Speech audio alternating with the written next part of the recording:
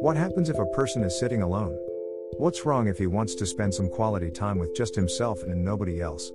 No, it's not depression, it's not an emotional breakdown or that he is sad. Why? Why do people have to think of it that way? Why can't they just give him some space and let it be? He just wants some time for himself. A world where nobody else belongs, a world made by him where he can do anything and everything he wants to and live all his dreams. It's just that one moment that he requires to do it all. Sitting by the tree in a park he wonders, he thinks, what if I had done this that way? What if I told her everything? What if? What if he had the people around him understand the fact that no. He isn't asking for any support or a shoulder to cry on, all he needs is people to stop assuming so much and be more carefree, probably worry and think about the things that are actually worth it. In this world where there are people wearing different masks, there sits a boy who still thinks that there will be a day where everyone else will also think the way he does and the world will be a better place than what it is now.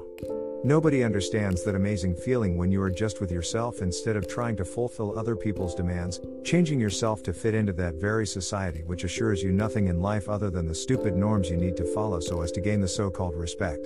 Why? Nobody ever thinks why. Why are they doing this? Just blindly follow the rest because the rest equals society, and at the end of the day this is what matters to them. Not the kind of person they were supposed to be, but the kind that the society wants them to be.